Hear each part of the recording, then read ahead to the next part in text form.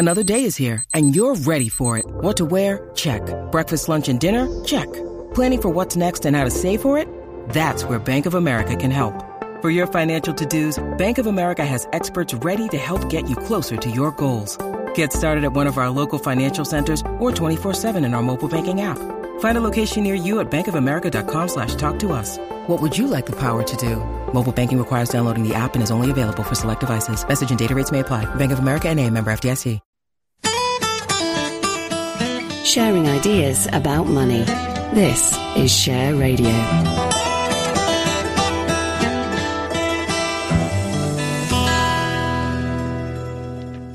This is Simon Rose. Now it's time for the financial outlook for personal investors.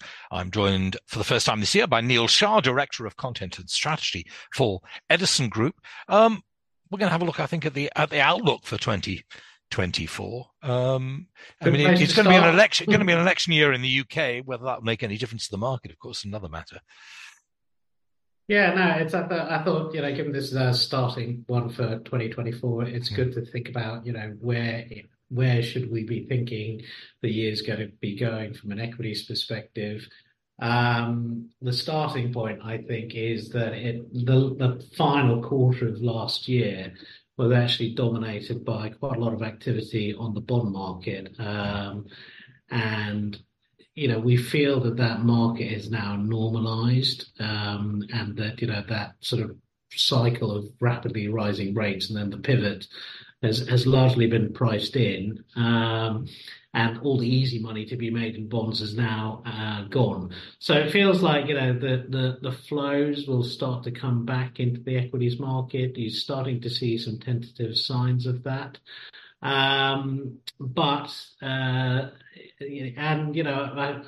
I say that 2023 was actually quite a tough year from an operating trading perspective for a lot of companies. You had those rising rates, which meant that their cost of financing was increasing. You had the cost of living issues, and so the wage bills were going up, the cost of inputs were going up. I feel that quite a lot of that has now worked its way through the system. We're coming out the other end, and actually there's a slightly more benign outlook for listed companies. The main challenge, I think, is really in the US, where everywhere else I think valuations look interesting. The US looks a little bit peaky still from a valuation perspective, and the old adage of if the US sneezes, everyone else gets cold is still something to be mindful of. And so if you have a look at the performance of the US equity market, the bulk of the upside that came through in the S&P 500 actually came through from the performance of the Magnificent 70s, US large cap tech stocks. And while you continue to see sort of their valuation multiples expand, you're seeing their prospective growth rates starting to decline. And I think that is getting people to think a little bit about is there going to be some moderation, or should we be diversifying into other areas?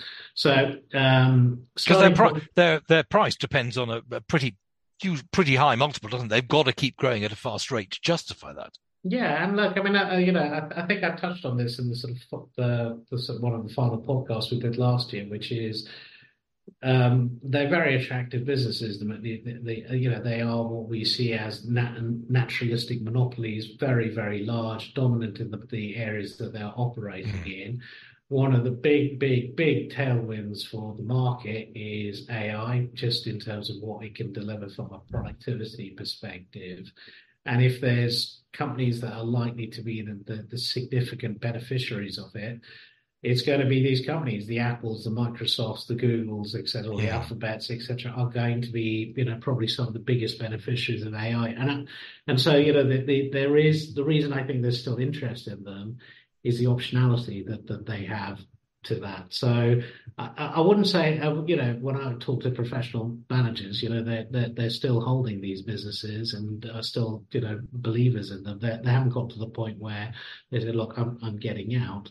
But, I think they are doing the groundwork in terms of thinking, if I need to diversify, where else should I go to? And that's bringing you into all the areas that there's value, interest, etc., which includes the UK stocks. You said earlier that for many companies, they've worked through the adjustment caused by higher interest rates, among other things, problems with the cost of living. You don't think there's likely then to be a sort of raft of companies which are going to be threatened by higher interest rates? No, I mean, look, I mean, the rates that we've seen, etc., are higher, but they're not ridiculous, right? So I think, you'll get into a normal course of refinancing, and I think a lot of companies will absorb it.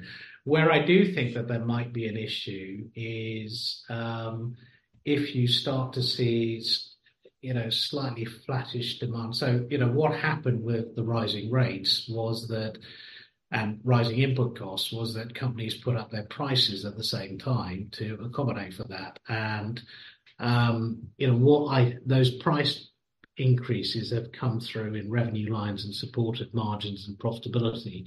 If you get into a soft quarter, what are you going to do? You're going to discount to get yourself through that. And so I thought it was interesting when you looked at the negative earnings surprise you saw out of Nike and then of course JD Sports. A lot of that was because the premium product, high-end, high-priced product, etc., wasn't selling because we're all tightening our belts a little bit. And what are they going to do to respond to that? Well, I think they're going to be a little bit more sympathetic to the consumer and probably offer better prices. And so there is some risk to that, which I think you've got to be mindful of. But on the whole, I think actually companies are generally going to look at 2024 in terms of a year to get on and build. I don't think it's going to be a sort of an outrageous boom year, but I think it's a chance to make progress. Okay, we're going to pause there for a moment. Then we're going to look at one particular company who's recently reported. We're back in just a moment. Sharing ideas about money. This is Share Radio.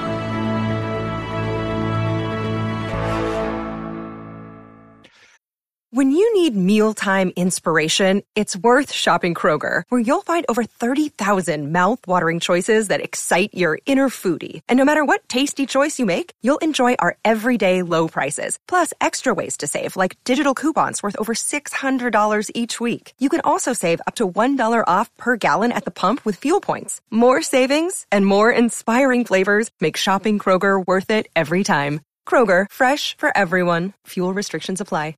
This is Simon Rose. I'm talking to Neil Shah, Director of Content and Strategy at Edison Group, about the financial outlook for personal investors. Now, when I grew up in Newcastle, I lived in a suburb called Gosforth, where our local bakers was the first shop. Well, then a company called Gregg's had about 4 or 5 outlets only. Now it appears there's almost nowhere in the country you can go without them, though I understand that they're planning on opening even more shops. They are. And so, I think that just reported effectively a really outstanding quarter, better than expected end of the year performance compared to both our estimates and what consensus had. I had one of those sort of thematic reports coming to my inbox at the start of the year in terms of what are we all going to eat. It was talking about the fact that ultra processed foods are out and that we're going to be looking at alternatives, etc. But based on what I saw, actually a lot of us are eating Greggs. Though their food is better than it used to be. Sadly, the pizza baguette is a thing no longer, but they are much healthier than they used to be, aren't they? Yeah, no. Look, so it's. I think it's the fact that they're producing a product which actually, when value is important to consumers, they're right in that sweet spot. You are seeing, and you can go and have a look at your Greggs. The queues are good. People are queuing up for the product. And they're, from a financial perspective, exceptionally well. Plenty of cash on the balance sheet. They are looking to expand their footprint, both in terms of store opening, but also longer hours. So they're moving into the evening trade. And, you've got a fantastic management team who are running this business. So, we know them well. They are clients of Edison. But the thing I like about the Greggs management team is they live and breathe the values of the company. There have been times where, the CFO of Gregg's is on the tube coming to us. He's not a man who climbs into, a limousine or anything like that. I think it's just an exceptionally well-run company, and I think it has got plenty of scope to grow. How do investors value that? I mean, for those investors who rather feel that we heard the story but didn't jump in on things like Rolls-Royce and Marks and Spencers. Yeah. I mean, is growth over for Gregg's if you don't already own the shares? No, I mean, look, I think, we've got, if I have a look at our numbers, we've got, let's take the PBT number of, for FY22, December 22 year end, 165 million. We're expecting that to go to 148 million for 148 for FY22, 165 million FY23. So that's just the period they're reporting it on. Moving to 186 and then 207 for FY25. So there is, still pretty substantial growth. Yeah. And to a certain extent, you're paying for it because the PE multiple is in near 20. But there is a yield. It's paying, 2.5%, 2.7% from a sort of dividend yield perspective. And I think importantly, that there is continued scope for them to continue expanding. And as I said, it's exceptionally well run. I think there's plenty of ambition in the company to keep scaling it up, and we see nothing stopping them doing that. Okay, thank you very much indeed. That is Neil Shah, Director of Content and Strategy at Edison Group. He'll be back with me again in a fortnight's time. That's it for the Financial Outlook for Personal Investors. Sharing ideas about money. This is Share Radio.